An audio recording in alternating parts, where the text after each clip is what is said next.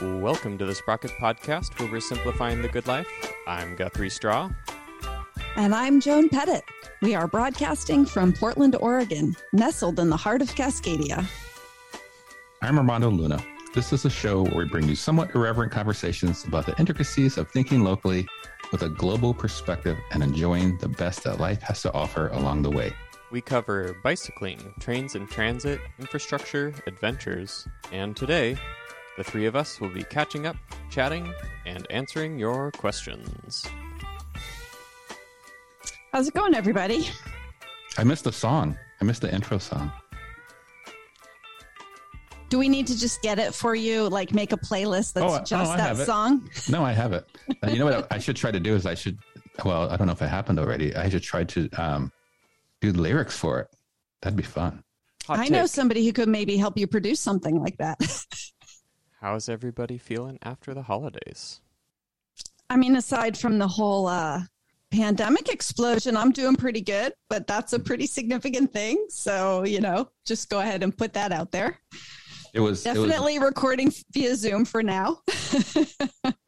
I felt a big relief taking a break from recording in December. Just the end of the year stuff and holiday stuff and work stuff. And it was one less thing to worry about. So I really enjoyed that. So thank you, everyone. Yes, thanks to our patient listeners. Yeah. How about you, Guthrie? How's it going? Oh, going well enough. Back into the swing of things for the week and got a little bit of a chance to, go get snowed in and make it back in one piece, which is always nice. Went out to Sisters and stayed with some friends there in a relatively remote environment. And as we were coming back, there was somebody with a long haul Surly that was cycling back from the ski slope with skis strapped to the frame of their bicycle. So I had kind of joked about biking out to Sisters during the holiday, but somebody actually went and did it, and we gave them a thumbs up. They went over from Sister, like where did you, were they in some place? I mean, I guess they were biking back from the snow. Yeah, hard to say. It looked like they had full touring gear, so my guess would be they might live in Bend or Central Oregon and then just biked up for the long weekend to the ski slope and maybe camped up there or something like that and then came back down. So we were heading towards Portland and they were heading back towards Sisters. So I would imagine it probably wasn't like a full tour given that they had skis, but they probably used their bike to get to and from the ski slope, it looked like. You know what? Somebody listening to this may be that person or may know that person. It's possible. So if you know who that is and they would like to talk, that would be an interesting thing, especially if they were like touring and camping on their bike and skis. I had never chilly. Considered. Yeah, sounds a little chilly. So come chat with us. It only got down to 15. It wasn't so bad. But you had a lot of snow, right? Yeah. Got a lot of snow on the Thursday before the weekend. The drive up Friday was pretty good, all things considered. Just chained up, made sure to follow state highway recommendations, but currently I believe the road is closed due to more winter weather. And so I wouldn't say it's super extreme, was just choosing the right spot to put chains on and taking it chill. What sort of sports and activities were you doing in the snow? Existing, sledding, and snowshoeing. All right. Sounds like another good combo. Yep. It was so cold in between Christmas and New Year's here. I went out, and actually before Christmas, it's been so cold and it was pretty icy a lot of days, which I was glad I didn't need to go anywhere, but I had been hoping to be more out and about. And I say this all the time. Ice is I just don't want to mess with ice when I'm on my bike. Snow, fine, but if it's wet and then it freezes, or those patches of black ice are just so scary to me, and they're dangerous. And whenever I've biked in on those days, you always see people who've fallen. And so anyway, I didn't get out on my bike too much. And then today I did bike to work and back, and it was a balmy 40 degrees. And, that was actually fine and comfortable. And I kind of like biking in the rain. When it starts getting a lot colder than that, a chill can really set in. But I mean, not for my ride is short enough that it wasn't really a problem. So yeah, I realized I'd much rather have it be a little warmer and rainy than just so cold, especially if there's ice. I kind of go either way, I guess, because 40 and rainy is just like you're wet and soaked. But if it's colder, I don't know. I often prescribe you can put more clothes on, but if it's too hot, it's difficult to take clothes off. In the coldness, I feel like as long as you're active, that is a good pursuit. Like it was 15 and I was like sweating, snowshoeing. But at the same time, like if you stop and you chill down and your sweat freezes, it's not a good scenario, depending on if you get stuck out. So yeah. I embrace all spectrum, but I totally can empathize with not wanting it to be below 30 when you're out and about. Yeah, I mean specifically on my bike. Yeah. How about you, Armando? What adventures have you been up to? Hey, I was thinking about it, and then you went on a New Year's Day ride. Oh yeah, I did New Year's Day ride. I can't even remember the last 2 weeks. I just don't remember. There was a annual New Year's Day ride put on by the Street Trust that hasn't happened for a few years, and they had a big turnout. There's like 70 people showed up. It was super fun. So that was probably my biggest highlight of the last week. Well, I want to take this opportunity to announce the news that everyone has been waiting for, and that is that we have a bike draft winner. Folks may remember that, gosh, I don't know if it was our last recorded episode. On one of our last recorded episodes, Tim Mooney joined Armando and Aaron for me for a competitive, cutthroat, vicious round of bike draft. And we asked folks to let us know who they thought won. And I will say that I let Caroline Burrows know that I had mentioned her. So then she said I had won. And then Brock helpfully told us that he won. And then Dan in Minnesota, who goes by Bugwajini. Sorry, Dan, if I said that wrong. He also said that he won. So I rounded up all the boats. No boats. It's not boat month. I rounded up all the votes and decided that Dan in Minnesota was the winner. So congratulations to Dan. Congrats, Dan. I bet it's colder than 32 degrees out there. Let's give a runner up to Brock though for voting for himself. Yay, Brock. Good job. And that's also just so he'll text us and say something funny. I also want to let you all know that I made up an award and gave it out on behalf of the Sprocket podcast in December. In December, I decided that we needed to have a bike-fluencer of the year because Jenna, gosh, I can't remember Jenna's last name now, but Jenna, Phillips, who was on our podcast. What's that? Phillips.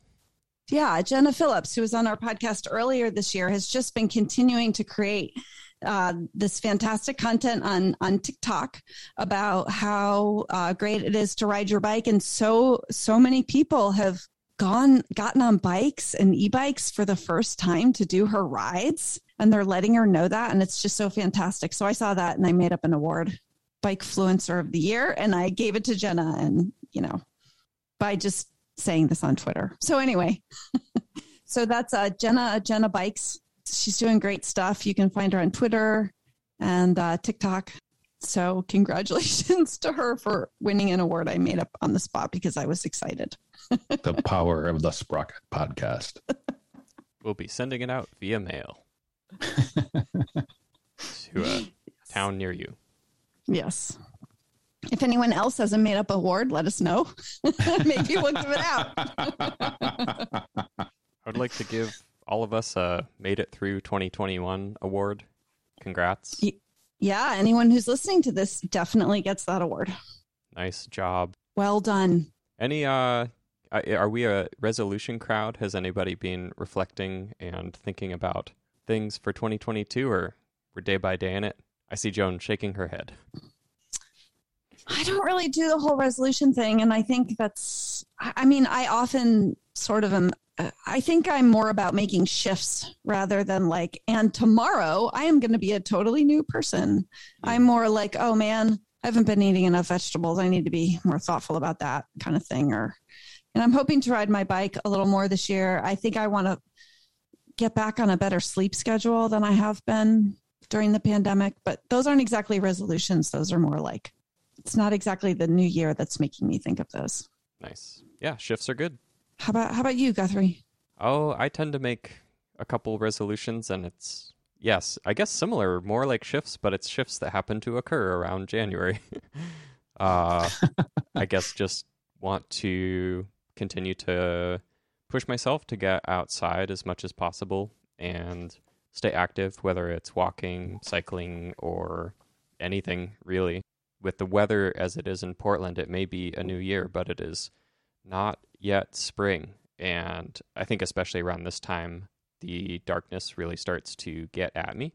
Not that it doesn't have to coincide with January necessarily, but yeah, getting out, getting about, something about it being dark when you get off of work and dark when you start work is, I think Portland is as far north as I can sanely live. And to be real, I could probably live a little further south as far as the sunshine goes. So just holding in there for April, and then I'll look back in January and say, wow, gosh, I'm so glad it's light out right now. So just want to stay out, stay active. It's tough. Yeah, I will say, so when I hurt my back last May, I just have not really got back into weightlifting, which I was doing before, which I did last winter, and I think was super healthy for me physically and mentally. One of my intentions for the year is to start back up on that slowly and carefully to start building up strength. So I want to start lifting some more heavy things again. Nice. Right on. But I don't frame it as a resolution, but I suppose I am resolving to do it. Well, we won't tell anyone if you don't. Well, I don't know. It'd probably be good if people want to ask me about it. How's that weightlifting going, Joan? Oh, did you all read the thing that said goals? Like you get the satisfaction out of saying the goal, but not the completion value of saying it. So it's like, I resolved to climb Mount Everest this year. And then I spend like a whole year telling people that, like, how is Mount Everest climbing going? It's like, oh, well, I already got the dopamine hit from saying it, so I didn't really follow through. I'm trying to remember that study. Interesting. Have you all seen that? So announcing your intention is really what makes us feel good about ourselves. Yeah. It's like talk is cheap. And also makes you feel good, apparently, I guess, depending on what you're talking about. Wow. Maybe I am going to talk a lot more about all the things I'm going to do then. I'm just going to say so many things that nobody can remember because, we're not recording this at all. I can say whatever I want. Stays right here among the three of us. Yep. How about you, Armando? Any resolutions? Well, you're already working on, you've got some big goals for the year.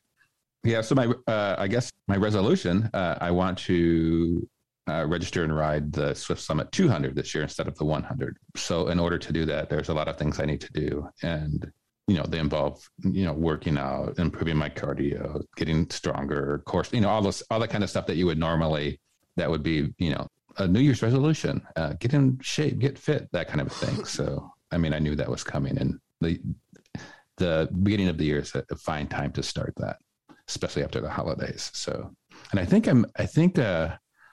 one thing I didn't say this was a goal of mine, but I think I'm going to try to make it a goal of mine is to ride my bike every day. I know a couple people that, they rode every single day last year. I'm like, oh my gosh, every single day. And I don't need to, it's not, I think that, I don't feel upset that I didn't do that last year, but I'm like, wow, to ride that's a huge deal. You really have to make that happen to ride every day. And, I don't know. I'm 3 for 3 so far. So wait, 4 for 4 so far. So yeah, you're doing it. You're doing it. That and so far I've been dry sober January, sort of more on purpose of ending the holiday binging, but not specifically necessarily. Oh, I'm cutting out alcohol. So I'm in the middle of that one. We'll see what happens. Right on. Well, excellent. Thank you for, talking just between the three of us about what we're proud about or maybe trying to do for the next year. We have some questions from listeners. We asked folks a while back if they had any questions for us, and we did this on Twitter and Instagram, and we heard back from some folks. So we're going to share the questions and then, I don't know, probably answer them, since that seems to be in the spirit of having asked them for their questions. That's right. We have a question from Go Dig a Hole via Twitter. Tell me about what tires you're rocking this fall, winter, wet season. What's the tread like? Where are you riding? What PSI do you roll on? I'll go first. I have been rocking for a while the Schwalbe Marathon Plus. I think it's a fantastic tire, mainly because it doesn't get flats very often. The tread is in decent shape because it's a somewhat slow-wearing tire. I think the PSI I roll on is whatever it happens to be until I notice that it's basically going flat, and then I pump it up a little bit more. Let's call it 15 to 50 PSI. Sometimes I'll pump it up to like 60, and I don't know, it chills at 40 for about 2 months, and then I start to notice trouble. So that's your scientific answer to the PSI, is whatever I feel like, as often as I notice. I feel so much better about your PSI answer, Guthrie, because that's exactly my PSI as well. It's like sometimes I'll be like, my bike, it's just, I guess it's because it's so old, it just feels like it's dragging. And then I'm like, or maybe I just need to inflate the tires. Yeah, you know when somebody's yelling at you in the bike lane, do you need a tire pump? It's probably time to pump your tires. Sometimes when I hear people's chain, or I hear their brakes, sometimes I'm just like, oh, I don't know, especially the chain, because that is not a good sound. But I don't always say anything. I think I have gator skins, but honestly, I meant to double check before we think. I think that's what I have on my Mixed, which is the bike I ride most often. But this tells you how little attention I pay sometimes to specific components, because they've been on there for so long.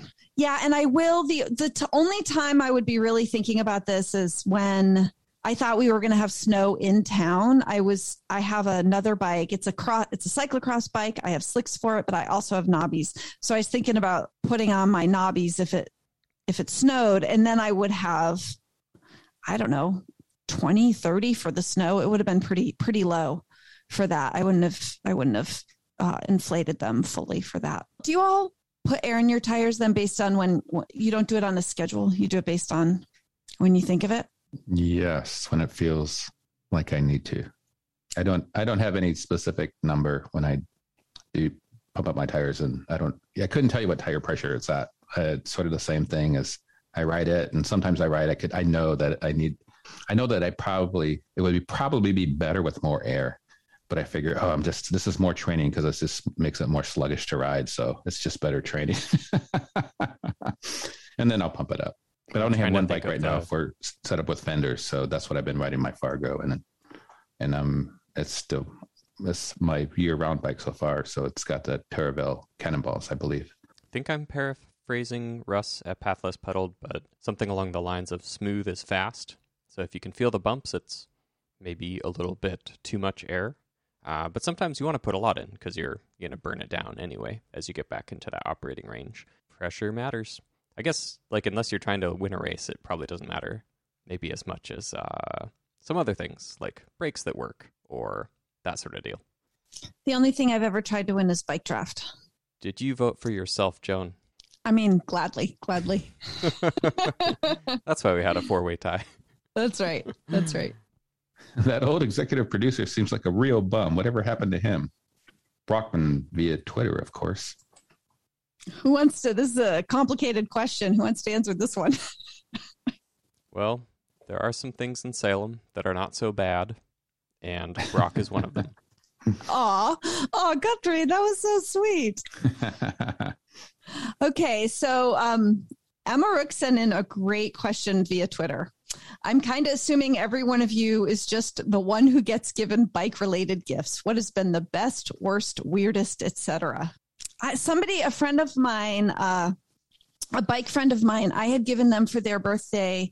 I happened to see a little gel pack of food in watermelon. And they had just told me that, one of those like the little things you have for long rides, right?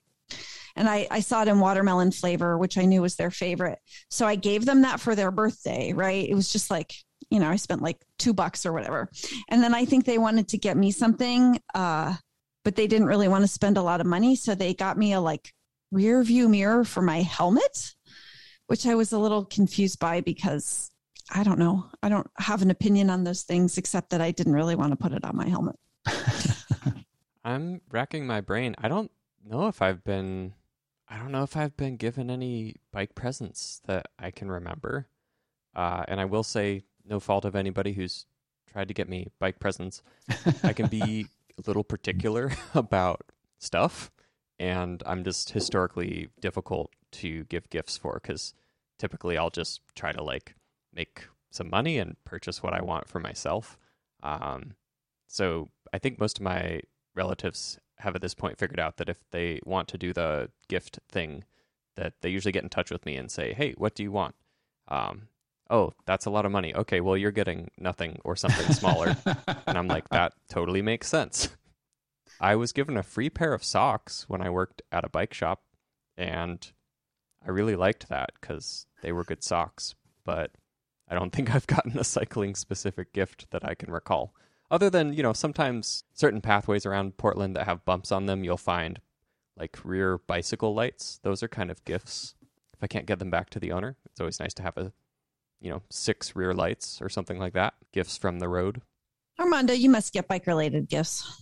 I do get lots of bike-related gifts. But the thing I want to mention is I don't think I would consider it a gift, but I received. Someone that knows that I'm into bikes, so they gave me a tin. And actually, I don't think it's a tin. This might be a box. And they said this person is a cyclist, and they don't cycle anymore. And so they had this box of all these pins from like Seattle to Portland in the 70s, and Cycle Oregon, and all these enamel pins and different types of I don't even know what you'd call it, just pins that you would stick on your collar, things like that. And so it's a tin of that. And it's because they were ill and they were not cycling anymore.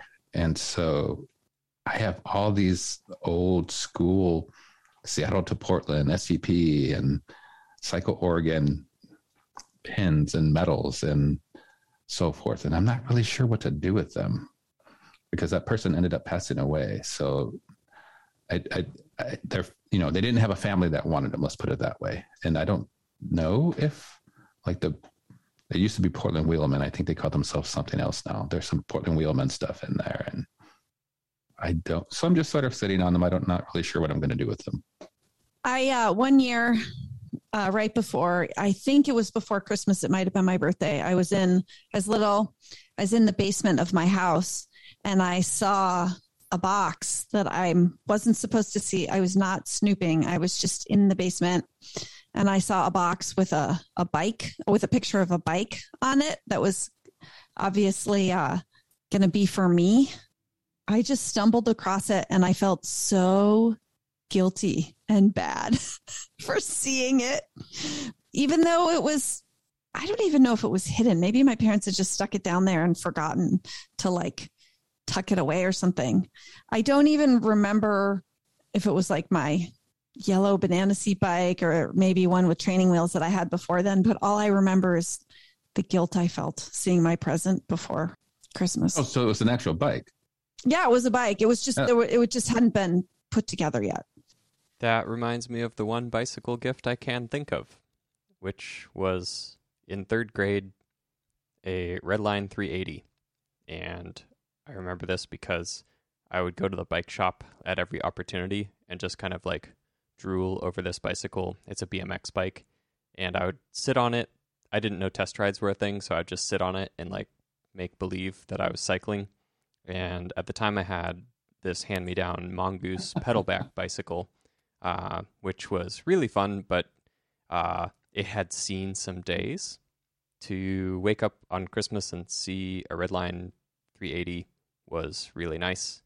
And Then we moved to Salem, and it got stolen 6 months later. But it was really fun while it lasted. Okay, so next question came in from Instagram. And this is regarding bike advice. Peter Broberg via Instagram asks, thoughts on a first cargo bike? Won't be going fancy, but I'm in between pretty cheap and pretty medium, both used. For me, pretty cheap is anything sub 1,000, and pretty medium is between 1 and 2K. But feel free to take this however y'all'd like. And we got an answer from Clever Cycles. First I want to say that we went and we shared this question via social media to try to crowdsource some answers. So this is one where we turned to other folks to help us answer this. So Clever Cycles said for non-electric, we recommend Craigslist or Facebook for an extra cycle, single piece frame, not a free radical add-on kit, a Surly Big Dummy or Yuba Longtail. Short distances, the classic Dutch Bakfiets is amazing, but slow and heavy. Most important part for kid hauling is the accessory story. So making sure the bike is not so outdated that it has compatible accessories available. Better yet, they come already installed. Oh, was it? I don't know if there was more in that question where he said he was hauling children. It doesn't really say. No, it didn't. It didn't say. Yeah. Yeah, because I would think first I would want to, you want a cargo bike. What do you want to cargo? What do you want to haul? What are you going to be doing with it? Because if it's people, that's different than things. Well, we got a lot more answers, and some of them speak to that. Yeah, Bike YYC says Yuba Mundo, Surly Big Dummy, Gazelle HDNL. And Zach Pizza Bikes says, wow, I could talk for hours on this. So many determining factors, but I'd start with an extra cycle free radical paired with a dependable steel framed bike in the sub 1K category. Folks who need pedal assist and decide to go the Rad Power route or something similar can get away spending sub 2K, but most know what kind of limitations they'll have in terms of safety and ease of service. If we're talking kid hauling specifically, I must urge folks that your child's safety is worth more than $1,000, but I also realize that it's far out of budget for lots of people. Making long-lasting and well-performing cargo bikes accessible for working-class folks is going to be the biggest hurdle for cargo bike equity in the industry. So Smoked Ham on Instagram said, I bought a used handmade cargo bike by Jay Ride on Craigslist for under $1,000, but that takes luck. Yeah, Jay Ride, I follow him on Instagram, and he does make some nice stuff. So that's a good find.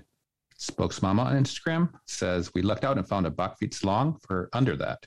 Once we fixed it up, it was closer to 1,000.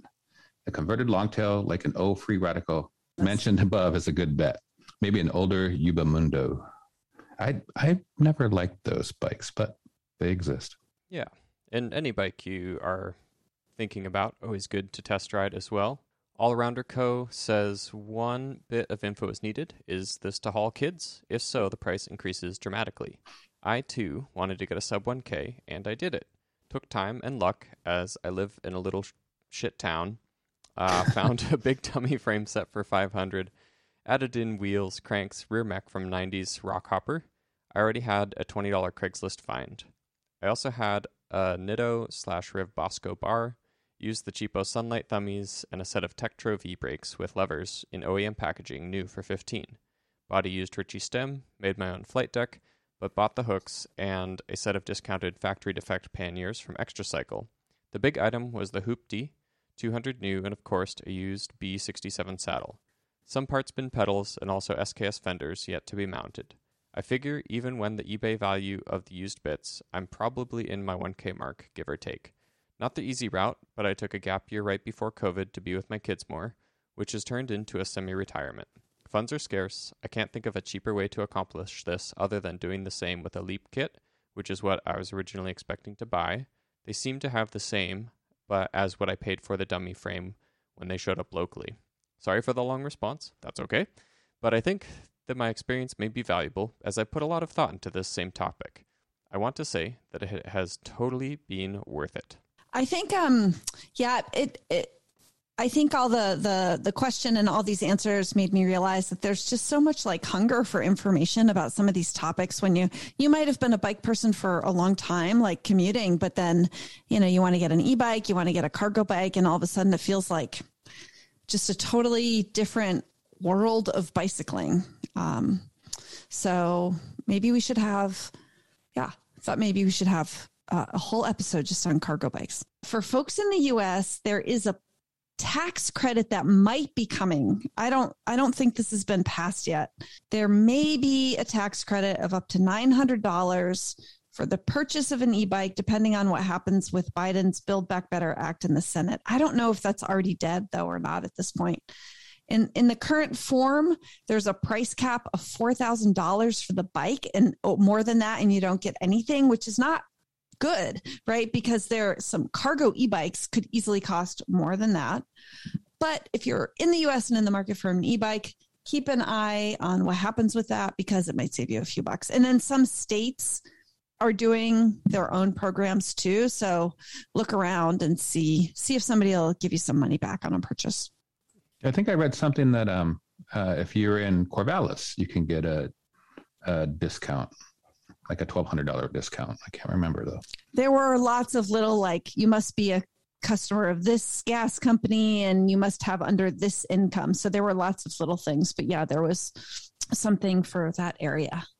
Now for our nonsense category, Tim Mooney /Pedalshift asks, who invented liquid soap and why?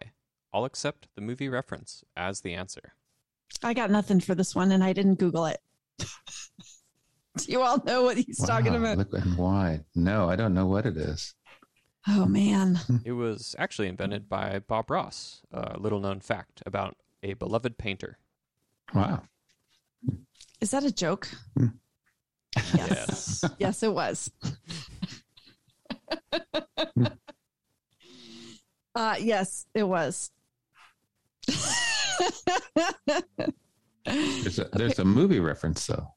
Yeah, I don't know what movie it's from. I don't know either. It's the biopic on Bob Ross's life. Released in 1992. All right, well, Guthrie wins bike draft. But I feel like I should also say, based on some cursory Googling and absolutely no fact checking, it may have been, oh no, you know what? There's competing information. No, people can Google this if they want. I'm not going to spread misinformation on this podcast about this. Not without checking my sources first. Well, moving on to the next nonsense-y type question. Bike Indie Oregon versus via Instagram says, what would you name your goat if you had one? I think I would name my goat because it's also the acronym. So I would just say goat. Because then when you're calling your goat, you could say, goat, goat, goat, goat. So my dear friend Turner moved up to the Olympic Peninsula a few years ago and has a couple of goats. And I feel like you're supposed to maybe have, is this one of these animals where you're supposed to have at least two so that they can like have a society? I don't know. Oh, I don't know. I think sometimes is there just one? I've seen just one. Yeah, but is that really what's best for the goat? I don't know. But I think I would name one Petunia. And then I would name the other one. I don't know. I don't have an answer to that. Not another Sunshine, Petunia and Sunshine. Flower plant name. Sunshine. You wouldn't give them like regular human type names. Are you saying Petunia and Sunshine are not the names? They're not regular human type names. No. I'm going to name them Armando and Guthrie. Oh, there you go. Well, Armand Goat and Goat 3. I'm definitely not naming my goats that. It's happening. Going on Craigslist. Gonna get some goats. Now I know how you can clear all the blackberries out of your yard. It's gonna be with Armand Goat and Goat 3. They're coming over. Okay. Guthrie, what are you naming your goats? Oh, I don't know. I can't really top that. Well, should we leave it here on that note? Yeah, I think Armando wins the game of goat tonight. He is the goat of naming goats. He is. We got mail. All right. From listener Josh, how do you say Josh's last name? Guttmacher. From Josh Guttmacher. pointlessly shift your bike's electronic gears like a manual car. Yeah, Josh said in a link. And so there's a lot of e-bike shifters now, E-tap. I think they call it, right? Guthrie, E-tap is what they call some of it. So instead of, so shifting, when you're shifting like your drifters, they don't have cables. They send a wireless signal to the shifter. So you don't need cables. So a lot of bikes have that now. A lot of nice road bikes have that now. And so this website, and we'll include the link, has a link to creating shifters. There's one shifter that's shaped like an automobile, H drive shifter, like first, second, third, fourth, that you can put on your bike and shift your gears that way. And actually it has 1, 2, 3, 5. It's a 10-speed. So that's actually really funny. And then there's another one that has electronic shifters on down tube electronic shifters. So that's actually very humorous too. So it's sort of taking the newest technology and making it retro, I guess. We will include that in the show notes. I want to point out my car. I have a car with manual transmission, and my bike, my Mixtie that I ride all the time, has down tube friction shifters, and it never occurred to me that I'm sort of doing the same thing when I'm driving or riding my bike. Just think of it as electronic. Yeah. You had no cables. So thanks to Josh for sending that in. We heard from Anna in a news article from allaboutbirds.org. As an American politics professor, I always encourage my students to drive across country at some point in their lives to better understand these United States, the immense diversity, the varying terrains, and the absolute vastness of this nation. And also, so as a birder, I was intrigued when I learned that ornithologist Scott Edwards had embarked on exactly such a trip last summer on his bike, a 3,800-mile, 76-day bicycle ride from East Coast to West. Yeah, so Anna submitted this article, and it's really interesting about this professor, Scott Edwards. And I mean, basically, he rode across, he did a typical ride across the United States bike tour, but it wasn't typical in the sense that he was also birding while he was doing it. He does a really good job with it. It was really interesting to read. Birding is the new pandemic hobby, by the way. I thought it was plants. Well, did plants go away? I mean, do you see them behind me on the Zoom? No. Okay, so maybe I've lost a few. Maybe I haven't been as attentive as I should have been. I don't know why you're calling me out like this. Haven't lost any birds yet that I know of, but also they're outside at the feeders. And if you're an indoor birder, game I played last week, which I would be more than happy to recommend, is called Wingspan. You're the second person I'm hearing about this game from. Tell me about it. It is more complex than Settlers of Catan. Quite fun. Oh, gosh. And has lots of birds in it with nice flavor text that tells you interesting facts about the birds that you are drawing as cards. Well, thanks, Guthrie. More complex than Settlers of Catan? I would say there are a lot of analogies to Settlers in learning Wingspan. I would say it's slightly more complex. It's not overwhelmingly so, but it can feel like a lot the first play. I feel like by the second play, I was like, oh, okay, I can see how this goes. So I would totally encourage folks to check it out, or even better, find somebody who has the game and has played it once before and can tell you how to play it. That's typically the best way to go. Or watch a playthrough on YouTube, and it might actually be easier than reading the manual. Do you know any bike board games? Board games with bikes or about bikes? Listeners, send in your information about bicycle board games. Let us know.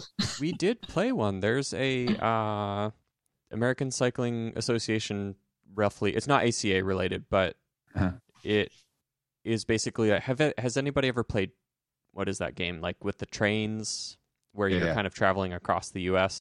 Cannot remember the name of the game, but there is an episode where we played it live, as in we recorded it and then published it. Wow. It was quite fun. I believe it was with Greg and Emily Guys. Still would be happy to play another round of that. It was quite fun. Cool, I'll look it up.